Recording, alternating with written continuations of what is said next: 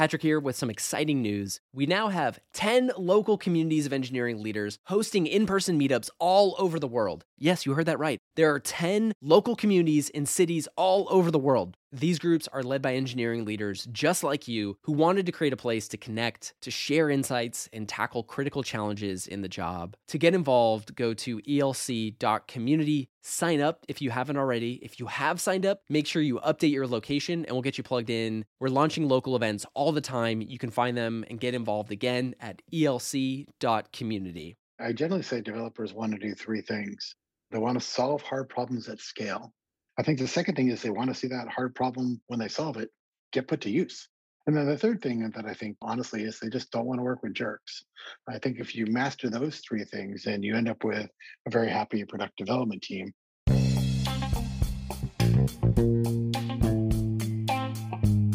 Hello and welcome to the Engineering Leadership Podcast, brought to you by ELC, the engineering leadership community. I'm Jerry Lee, founder of ELC. And I'm Patrick Gallagher, and we're your hosts.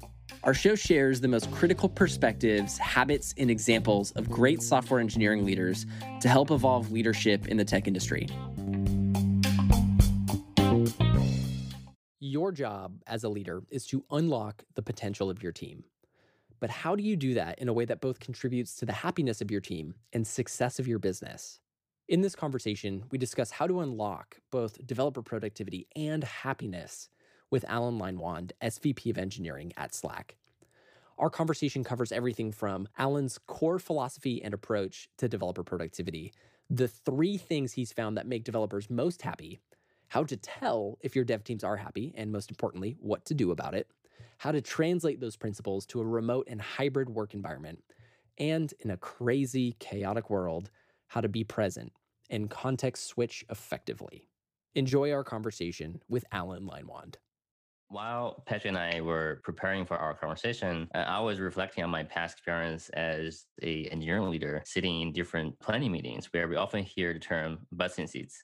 Yeah. So in management, I think it's easy for people to abstract people as a number, but having a more human approach to productivity management actually can unlock the true potential of engineering teams. And that is why we're so excited to have this conversation today to explore more of a human side of developer productivity and provide a fresh perspective. That's great, Jerry. Yeah, I think that being able to think about not just butts and seats or individual team members or numbers on an org chart, but being able to have the empathy to understand what the teams are doing and being able to think about how do we make them successful, because that's your job as a leader. Your job as a leader is to take the resources that you have at your disposal, apply them to the business needs, but do it in a way that allows everyone to be successful. No one wants to be in a role where they're can't be successful. No one wakes up and says, I can't wait to go to work and do a horrible job. And everyone has the best intent in mind. And it's your job as a leader to sort of take that potential, unlock it, and let them be productive. And one of the keys to that, as you mentioned, is sort of like this world of developer productivity and making the world easier and pleasant to get your job done in. No one wants lots of roadblocks and hurdles to get their job done. So when Jerry and I were thinking about how should we approach this conversation, because I think there's so many different subtopics we can go into about this. So I think we wanted to start from a high level to Sure. get a sense of your perspective or how you approach developer productivity in general. Is there a certain story or experience that comes to mind for you when you think about the challenges or issues related to developer productivity from your experience? Yeah, I think there's a lot of them. But as I was thinking about this question, as you were saying, it is sort of trying to come up with one story or one event. And I don't think there's one. I think there's a cyclical pattern of things you see that happen. The cyclical pattern is there'll be a development team, they'll be working on something, they're working on a deadline, and they make some assumptions about the tooling and the frameworks and the testing and the infrastructure that's there to help them get their job done. And as a developer, you think about the code. And yes, then you think I need to run a PR and I need to push it and I need to run some tests and I need to merge it and I need eventually to deploy it. But what you really worry about is the code. And what you don't want to end up happening is all that other scaffolding and infrastructure to get in your way. So I can think of lots of events whereby a team is getting ready to push something, a team is trying to do a bug fix, a team is trying to get a feature out the door, and now the test framework has failed, or now the ability to integrate has failed, or now the deployment mechanism or the experiment framework that turns on that new feature for a particular cohort has failed.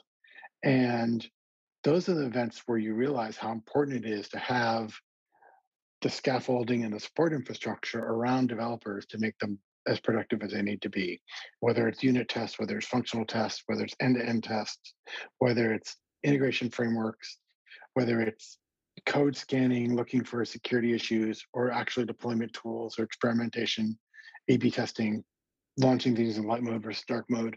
All these things, in some way or another, can affect how productive developers can be. So I don't think there's one exact moment that hit me, Patrick, but there's definitely repeated events where I'm like, yeah, that's right. Oh man, now I got to go figure that out. Oh wow, the test framework's down. We have to get this feature out. Oh wow, we're in the middle of the incident. We got to get this bug pushed out, but the deployment tools are broken. So how do I figure that out? Or GitHub is having an issue, or maybe we're having an issue with GitHub. I don't blame them. Maybe we're having an issue with our integration to GitHub. So how do I get past that? What's the backdoor? What's the emergency merge lever I can pull? There's repeatedly sort of experiences I have where we have to think about the golden path doesn't work, the happy path doesn't work, and now what are the backup paths? So that means when we build these systems, we always think about, okay, that's great, but what if that's down? Now what? And that's sort of the experience that I take away is we always ask ourselves, okay, if that testing framework is down and we have to merge, how do we get through it? So that's the one thing I think about is always trying to think through the various pieces of the entire development productivity lifecycle and making sure that we have both a happy path and maybe a not so happy path to get through it in times of crisis. Yeah, it's also resonant going back to the earlier point you mentioned, like when you talk to potential engineering leaders to embark on a path, also think about the downside of it or Yeah. the challenging part of it when things does not work out. I think that's always just about risk mitigation, right? So you're talking about risk as a manager, risk as a developer, risk as a product company, scrum team trying to get something out the door. What are the various risks you could encounter? And you hope you never have to deal with those risks, but we all buy insurance for a reason. So we buy insurance because we think there could be risk. And when you think about developers and developer productivity, if you think about the risks and get ahead of them, then you make people more productive. So, the natural follow up question that comes to my mind when we talk about understanding the life cycle and determining different systems to be able to navigate the happy and the unhappy path, what would you say is your approach to managing developer productivity? Like, what are some of the essential components that you consider when you're helping build out that strategy? I think one of the key things that we think about is obviously building the right tooling. So, what is the tooling that developers want? What I find doesn't work very well is when you prescribe, thou shalt use this IDE, thou shalt use this test framework, thou shalt use this particular set of integration tests. A lot of this is very code base dependent, whether you're working in Java or whether you're working in Kotlin or whether you're working in other code. So we need to think about different types of code bases, the needs those different types of code bases have, and the tool sets that apply to those, whether you're writing in Swift or whatever you're writing in. So, one of the things that we think about to make developers happy is to come up with that happy path is what is the tool chain that applies to their environment? What is the tool chain that allows them to be most productive? And even if it's not a uniform set of tools that every team is using, we try and apply a uniform set of metrics to that. Those uniform set of metrics would be like, how long does it take to get a development environment? How long does it take me to check in code? How long does it take me to run my set of unit tests and integration tests? How long does it take me to actually merge my code back into main or master? How long does it take that master code to be integrated and then get ready for deploys? And how long does it take to get deployed? In a SaaS model like here at Slack, we can deploy in minutes. Maybe you're building something for the App Store or the Android or the Play Store, and those deployment cycles are weeks. But again, if you sort of measure each of those increments as people go through that entire workflow of being a developer, that's where we try and optimize, regardless of the code base or the tool set or the tool chain that they're using. And that's how I think you make people happy. If you're a developer, you want to be able to get a development environment quick. You want to be able to have it integrated into your favorite tool chain. You want to be able to start pushing code and getting code tested. You want to merge it in as fast as possible, and you want to get deployed without a whole lot of headaches and concerns about if the deployment is going to be successful or not. So being able to sort of look at the various steps in that workflow and then think through what are the tools and the metrics you can look at every step along the way is how we think about it. That's the overarching philosophy we have in terms of helping people be productive. I generally say developers want to do three things. They want to solve hard problems at scale. What I mean by hard problems, that could be a single algorithm. It could be literally a scale to millions of endpoints sort of problem. It could be a ML AI model you're building, but they want to generally solve a hard problem. I don't think any developer wakes up and goes, "Yeah, I'm gonna go do some easy stuff today." They just want to be mentally challenged and they want to work on a hard problem. I think the second thing is they want to see that hard problem when they solve it get put to use. Again, it could be put to use by one person, it could be put to use by a million people, but they want to see it deployed in use. And then the third thing that I think honestly is they just don't want to work with jerks. So if you think about like happy developers, it's how do we get them into the code base, solving the hard problem, solving the problem at scale? How do we show them that that's not a science project that's going to live in a dark corner that's never going to see the light of day? And how do we put them on a team that supports them? I think if you master those three things, then you end up with a very happy, productive development team. And then you combine that with, the metrics and the analysis of that entire pipeline, and continually measuring and analyzing that entire pipeline is important. One of the examples I'll give you is we have a monthly meeting, which we go over our developer metrics. And we go over a lot of the metrics I'm talking about right now. We go over what are the build times on Android and iOS and Windows and Mac OS and all the other platforms we support here at Slack. Then we go over great. What's the time to merge? But then we go, what's the time to deploy? What's the time to actually between releases that we're actually able to get a release out? And we measure these in discrete elements and we talk about them. And sometimes we say a time to get a development environment, we want it to be under a minute. And we go, great, we got it under a minute. That's super exciting. But the question asked then is, can we get it to 10 seconds? So I think that you always have to push the limits. And I think if you build a set of infrastructure and tooling and a developer environment where the developers know you're on your side and you're always fighting to make their path to writing fun code, getting it deployed and not dealing with jerks, basically, I think they'll be happy and supportive of the environment and it'll be a super exciting place to work.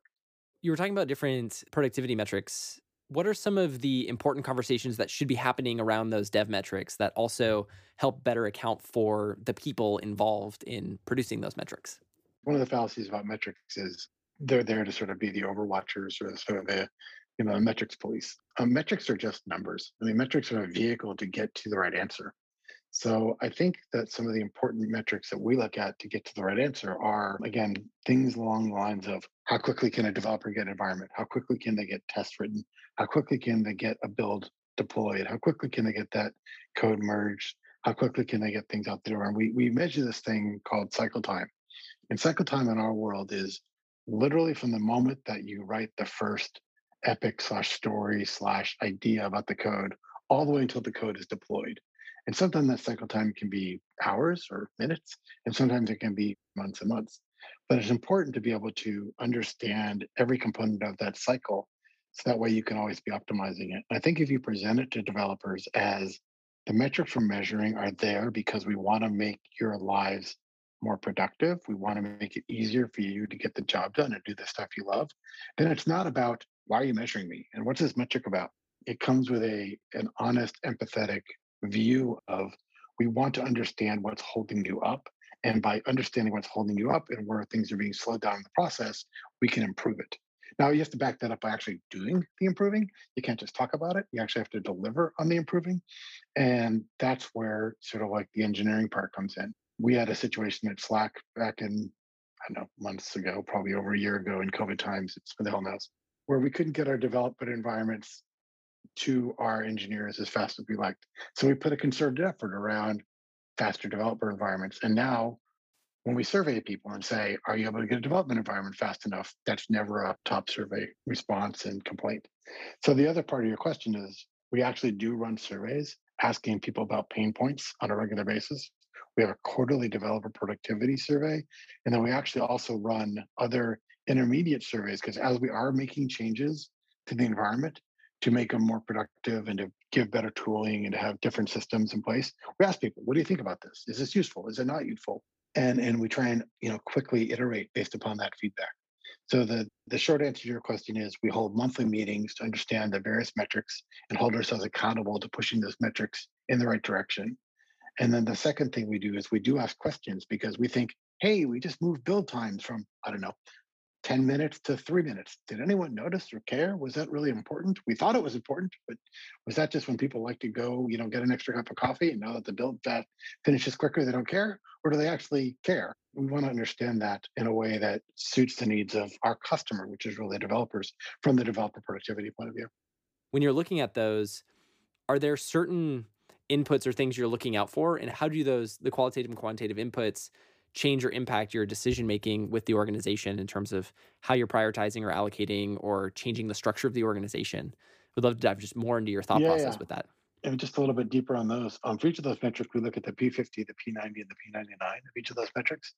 A lot of people, when you look at the P50, sort of the median number or the average number, the details can get lost. Hey, the average build time across iOS is 7 minutes. Looks great, sounds reasonable. But the P90 is, 42 minutes. Like, what the hell's going on there? What happened? So I think the way we think about things is we spend a lot of time looking at the data. We spend a lot of time understanding the data and understanding the pain that people are feeling. We also spend a lot of time thinking about the actual process that people are going through and making sure that we understand exactly why they're feeling what they're feeling. Let me give you an example. We were looking at one particular team and we saw the cycle time, the time from when the epic was written until when the code got deployed was fairly well extended. That team was a bit of an outlier. I couldn't quite figure it out. As we dug in deeper to that team, we found out the number of epics assigned per person was 2x the number of epics assigned per person on all other teams. So basically, this team was essentially piling on and making teams multitask and sort of not have that quantitative downtime to figure out the problem and solve things. So each one of these team members was slowed down. The cycle time for all n epics, where most other teams was n divided by 2 epics, was actually a lot slower just because we had to process a whole bunch more things at once for each individual team member. So we gave guidance to that particular team. Given you're at the P90 sort of, if you will, epics per person in that particular metric, why don't you come back to the P50, make it n divided by 2, and let's check your cycle time. And sure enough, the cycle time went down significantly. The team got things done.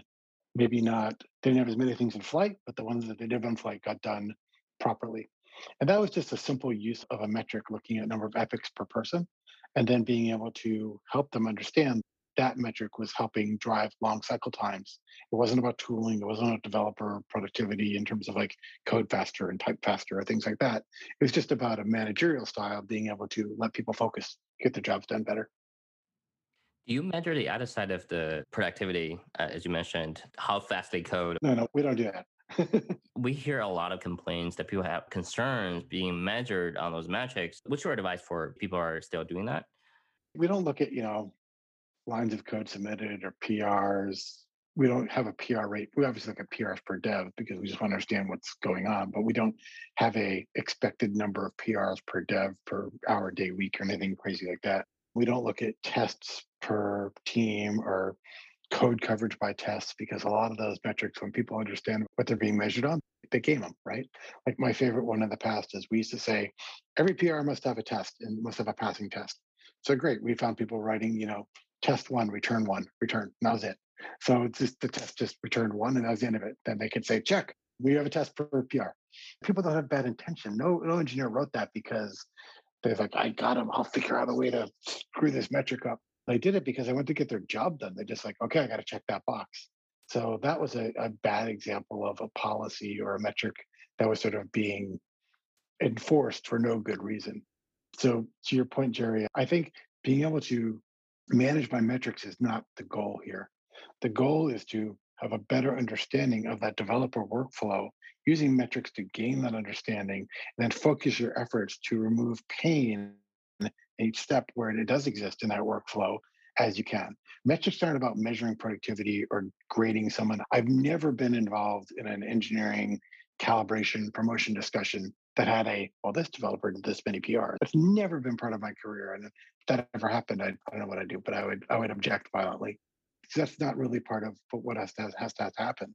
What has to happen is you have to ask yourself, if this team is not as productive, team A is not as productive as team B, what's in team A's way? What can we do to help them?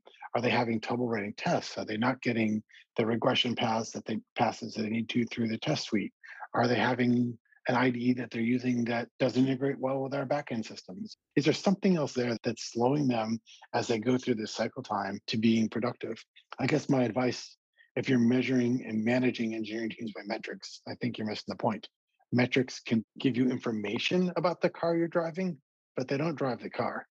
What I find fascinating about the points you share is that all the measurement and metrics are around the developer experience, and that eventually leads to better engagement. So they feel more empowered. I think that's definitely the right path. Yeah, I mean, we have a team, we have a developer productivity team who's responsible for our quality engineering practices, our developer frameworks, our developer environments, our testing frameworks. And in some organizations, again, not ones I've been involved in, thankfully, but I've heard that the quality teams and the development teams are almost adversarial. That's not the way things should be. Developers should want to invest in quality. Quality should want to invest in development teams. Productivity should overlay both of those in order to make them successful. Because at the end of the day, you want to produce a product that people love, that comes to market fast, and you don't have to work with people that are in that adversarial relationship. When you were talking about the three things that developers want, and that for your role as an engineering leader to help them spend more time doing the things that they really want to do, in the conversations that you're having with the different leaders or different developers, how do you bring back the metrics that you're measuring back to helping reinforce ultimately this is all about what you want to do and what you want to achieve as a developer? Is there a way that you approach or reinforce that conversation? A little bit. You want to work at scale, you want to ship, and then you don't want to work with jerks, or you want to work in a productive environment. It's probably the more polite way of saying it. We do produce a Jira dashboard that sort of starts to talk to those first two. So we have a Jira dashboard that does talk about, are you working on the certain problems at scale? So that lists epics per person, velocity of accomplishing story points and burned out charts and all those things you'd have in there. There's that portion of that Jira dashboard. I'm picturing in my head. And then there's the other part of the Jira dashboard, which is like the ability to deploy, and did the deploy go out, and are there incidents from that? Are there incident remediation action items as a result of that deploy? Did an incident occur, and do we have some action items we need to follow up on? So there's like the yin and the yang of that we do provide. So every team gets sort of like this developer productivity dashboard. Probably the manager looks at it fairly regularly. I'm not so sure all the devs do, but that's okay. They don't have to. They just want to be focused on their code and focused on their stories and their epics, and they want to know that they can deploy. But the manager should sort of have that dashboard visibility in terms of, what are we working on? What's our velocity looks like? Are we being held up because of some portion of the developer productivity pipeline? And then are we producing things that when they get out and get deployed that are causing customer pain? And if so, how do we weave and balance that feature versus quality balance a little bit within my team? So that's what we want our engineering managers thinking about. And so it's important to give them the tools to look at that and look at those specific metrics. Again, I think of it as like you're driving the car, you're flying the plane, you're still doing the driving, you still know where you're going, but the data gives you some indication of how well you're doing along the way. But I never drive, from here to my mom's house and say, that was a good drive. I went 4.3 miles and 62 miles. And I don't talk about the metrics. I just say whether the drive was pleasant and crash free, right? And that's a fascinating analogy. I just came up with it. Seriously. It's just like, you think about that, right? You don't ever get off a plane flight and think about the metrics of it. The pilot's staring at the metrics the whole time, but you as the passenger, the one that's using that facility, you really care about, was it on time, and did it get me there, and was it crash free? Are the managers accountable for improving the metrics to create a better environment for developers to be productive? They're not responsible for improving their metrics. There's no judging of managers based upon the metrics. There's judging of managers based upon the product they produce, or the infrastructure they're rolling out, or in the developer productivity team, the tools they produce to help that. So there's no manager scorecard based upon these metrics. These are just tools we want to give managers in order to help them make their teams more productive, or understand where there might be out of balance. Maybe you have too many folks, like I said, too many epics assigned per person. Maybe you've got too many incident remediation action items that you need to burn down that are coming up due because there's SLAs on those. So you have to divert some resources. But there's no scorecard where every line's a manager and we sort of have any sort of metric against that. There's nothing like that. I think that'd be counterproductive. That's not the idea. The idea isn't to judge one team versus another, or one team's productivity versus another, because every team is working on different things, but it's to understand how to make each team productive. Patrick here with some exciting news. We now have 10 local communities of engineering leaders hosting in-person meetups all over the world. Yes, you heard that right. There are 10 local communities in cities all over the world. These groups are led by engineering leaders just like you who wanted to create a place to connect, to share insights, and tackle critical challenges in the job. To get involved, go to elc.community. Sign up if you haven't already. If you have signed up, make sure you update your location and we'll get you plugged in. We're launching local events all the time. You can find them and get involved again at elc.community. I love the analogy that you shared about when you drive to your mom's house, you don't care that it was 4.3 miles at 60 miles an hour, but it's about, was it a pleasant experience? Yeah. The next question I have is related to people's, I guess, experience of doing the work or producing the metrics and diving more about like developer happiness. How do you understand if your dev teams aren't happy or if like their experience of work isn't going well? And what do you do about it? Yeah. Well, fortunately, here at Slack, we have a tool called Slack, and our developers are not shy about using it, is probably the nice way of saying it. So we do have channels that allow folks to air grievances and speak to the issues that we're seeing about their productivity and tooling or testing or frameworks or other processes that aren't working for them. We do also, like I said, on a monthly basis, we do aggregate these metrics and we do look at them all the way up through the entire engineering leadership chain to understand what is happening in the environment. And sometimes that could be seen as a little bit of a 10,000-foot view, but I think it's important to always drill down to those areas that are not working well and get in and understand what we're doing to fix it. So, we have a lot of leadership support from the top to drive that down.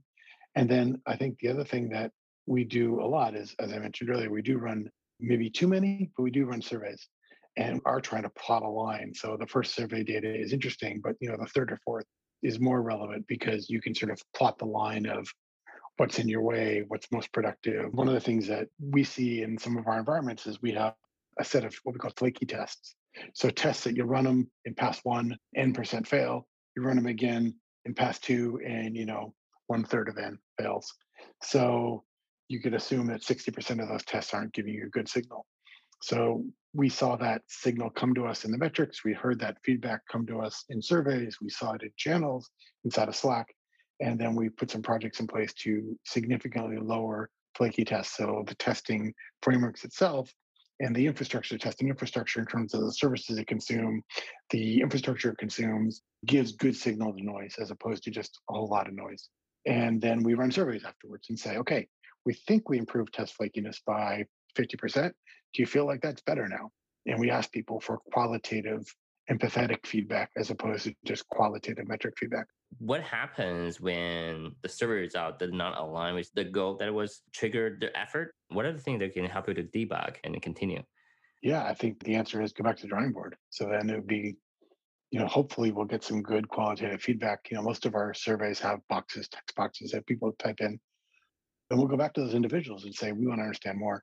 We want to understand why this didn't help. We understand the tooling that maybe that's helping you. We understand the environment that maybe your code isn't building fast enough. Tell us more about this. We're naturally curious in the engineering team here at Slack and most of the engineering teams I've worked on. We're naturally curious. We naturally want to make things better.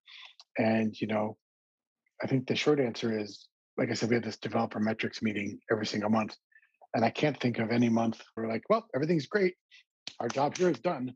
It's always, there's more to get done. There's always more to dig into.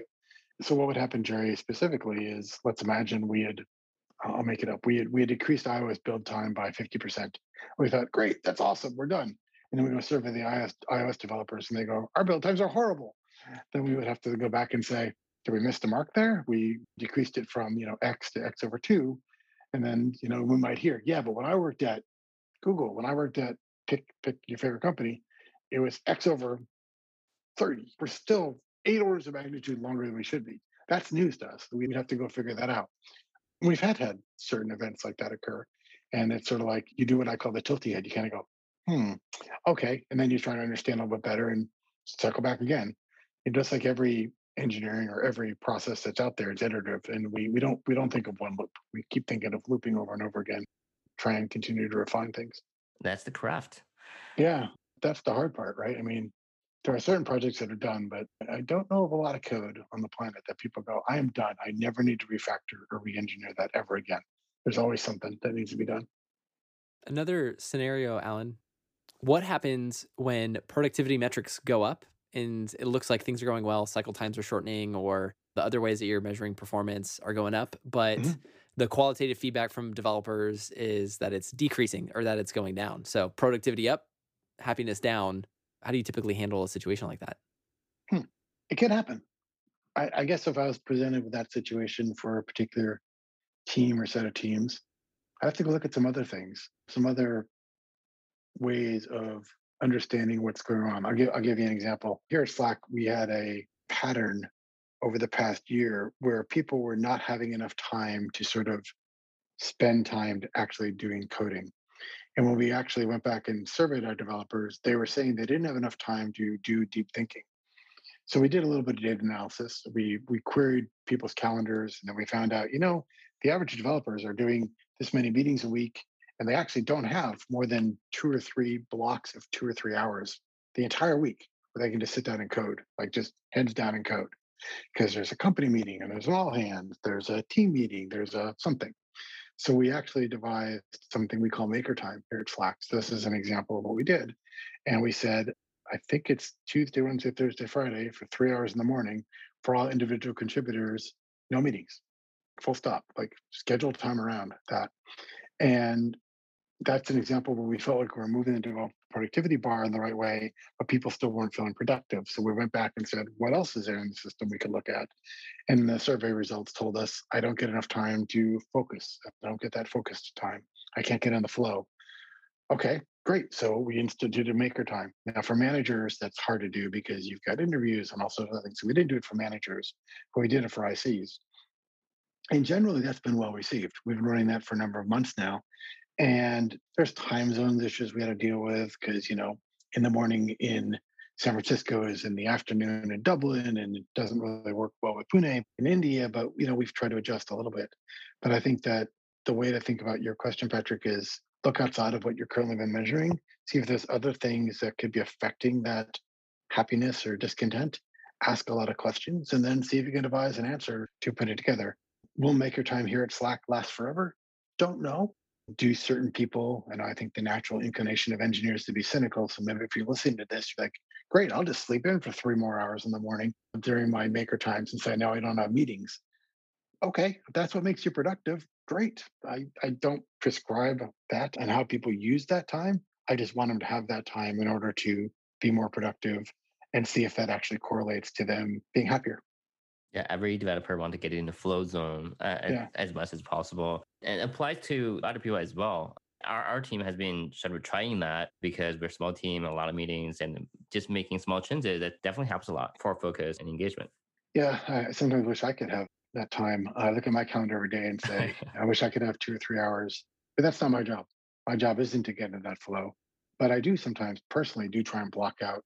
I call it catch up time. So I'll block out 2 or 3 hours, and to me, it's the flow of getting into messages and emails and sort of reviewing the documents that are longer that do require concentrated time. So I definitely get the benefits of that. It definitely makes me feel more productive, even in my limited amount of individual contributor mode that I get to do here. One thing I wanted to acknowledge, Alan, is like in our interactions, it feels like you do a really incredible job of centering yourself in when you switch from different engagements. Because I feel like whenever we've had different conversations and meetings, you've just come from something, but immediately you were zeroed in and focused and totally present. And I think that's such a hard thing to do, the task switching and then to be centered and totally engaged in the things that you do. Do you have a secret that helps you in between some of those fast paced experiences? Yeah, I mean, part of my job is to context switch incredibly hard. I was just looking at my calendar. On average, I have 12 to 14 meetings a day. So I have two secrets, if you will. Well, one of them is I keep a physical list. So I have this notebook, and every day I write down my list of tasks that I'm working on. At the end of the day, I look at the tasks that are completed. I take the tasks that are not completed, I put it on a new sheet of paper. I guess I could do it and pick your favorite tool, but I just happen to be a pen and paper guy. Put on a new sheet of paper.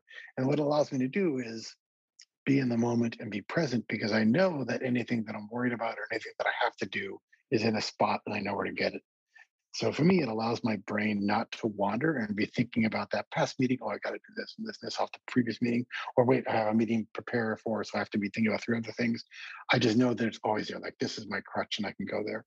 The other thing I'll tell you that I do is I do meditate.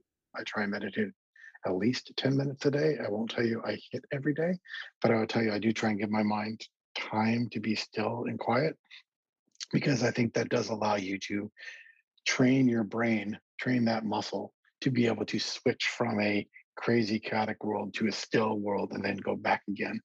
And I think just that context switching and that forcing your brain to exercise that muscle memory, no pun intended, is super useful. One of my favorite quotes from different meditation teachings is how you do one thing is how you do everything. And so I feel like the practice of meditation is a metaphor for how you essentially task switch, and that how you meditate is probably also how you context switch and task switch. Yeah, I'm not a great meditator. I've only been meditating for a couple of years. I won't profess to be anything but a novice. But I will tell you that I sometimes force myself, like, I think there's a quote, and I'm going to completely butcher the quote, but I think it's something by Gandhi. It's something along the lines of, I had a really busy day and I couldn't meditate for my hour, so I'm going to meditate for two. He forced himself to take the time. So I do force myself sometimes to take that 10 minutes, even in the middle of an incredibly busy day. And I think that does train me to sort of, like, as you say, Patrick, context switch, know that anything I have to do that's critically important will be in my notepad, in my Slack channel, in my notes doc somewhere. And it'll just be there waiting when I get back. I don't have to remember it, because that's what I find I think about a lot is the things to do post the meeting or the things to do pre the meeting. And if I can clear my mind of those activities because I know they're somewhere else, it helps me. And I think the other trick about context switching, and again, this is going to sound counterintuitive, but I think make shorter meetings. I try not to have meetings that are more than half an hour. I try and force my meetings to be shorter, half hour, which means more of them, but also means we're more focused on the right things.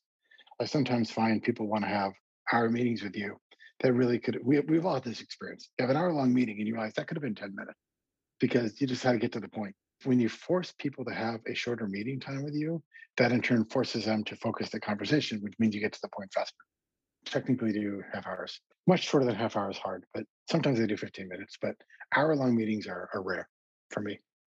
I had one more question, follow up to some of the comments that we had talked about earlier, talking about metrics and identifying which ones are the most effective. How do you identify metrics that may be indicating the wrong thing or incentivizing the wrong behavior? You know, when some of the examples you shared earlier referencing different people trying to game the system, how do you identify that a metric is serving the wrong purpose or indicating the wrong thing? One of the things that you find if you have a metric that is consistently hitting its target without effort, without concentrated focus, then you ask if you're really measuring the right thing. So there are certain cases we set up metrics for ourselves. We have quarterly metrics. We use OKRs. We set up KRs. And you find out in the first week of the quarter, you're hitting that KR. Then the next 11 weeks of the quarter, you're kind of cruising. The question you ask yourself is, did we really set the right metrics here?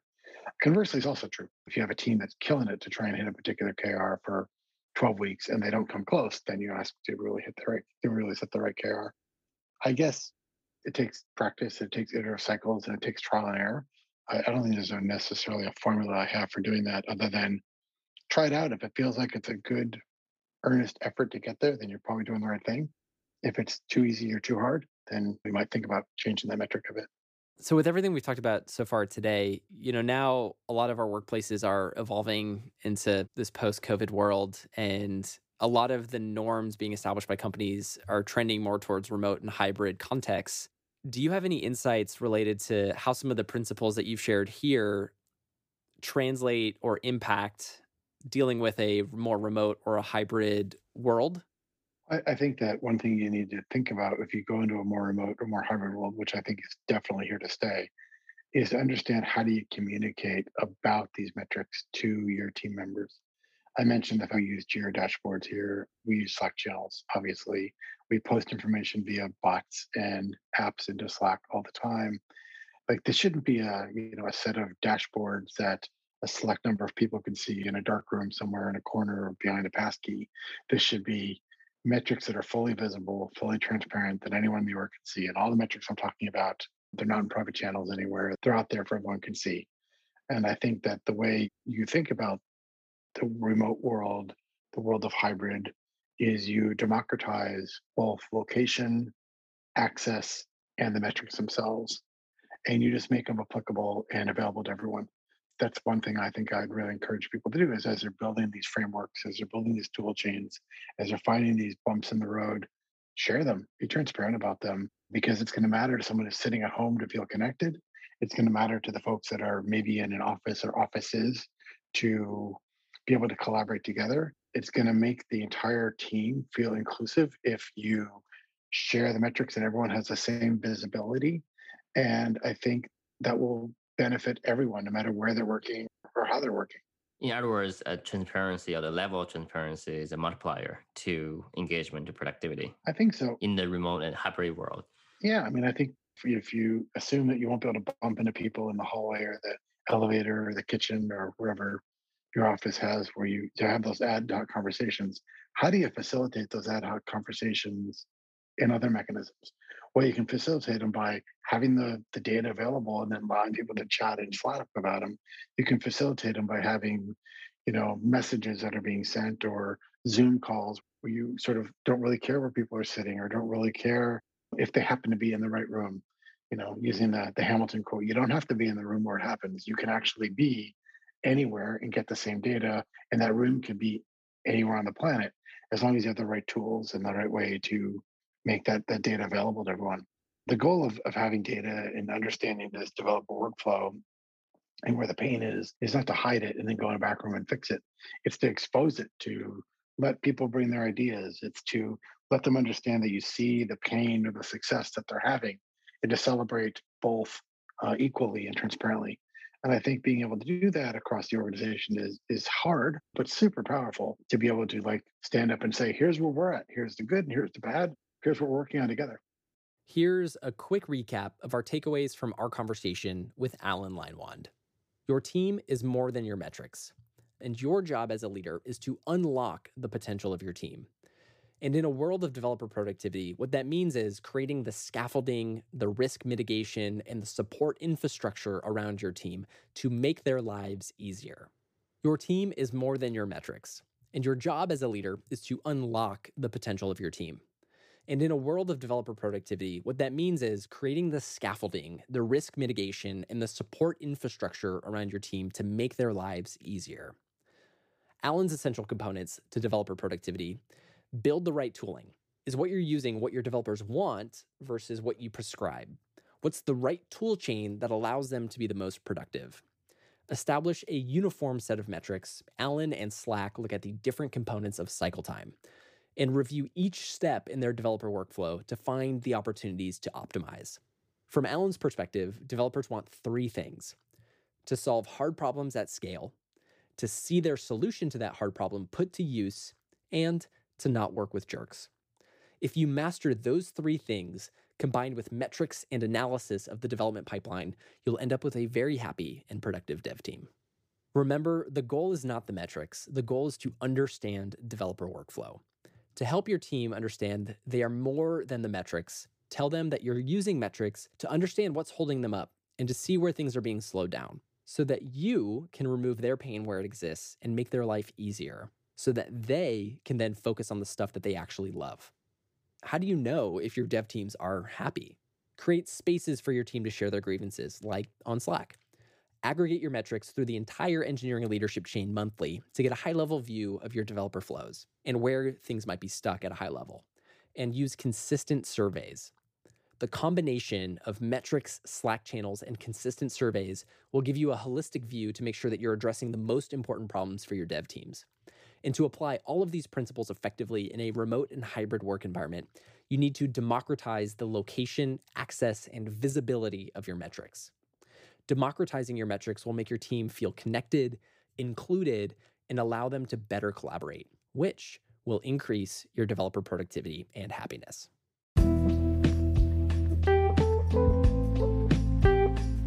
We'd like to give a special thanks to Mesmer, the exclusive accessibility partner of the Engineering Leadership Podcast. Mesmer's AI bots automate mobile app accessibility testing to ensure your app is always accessible to everybody.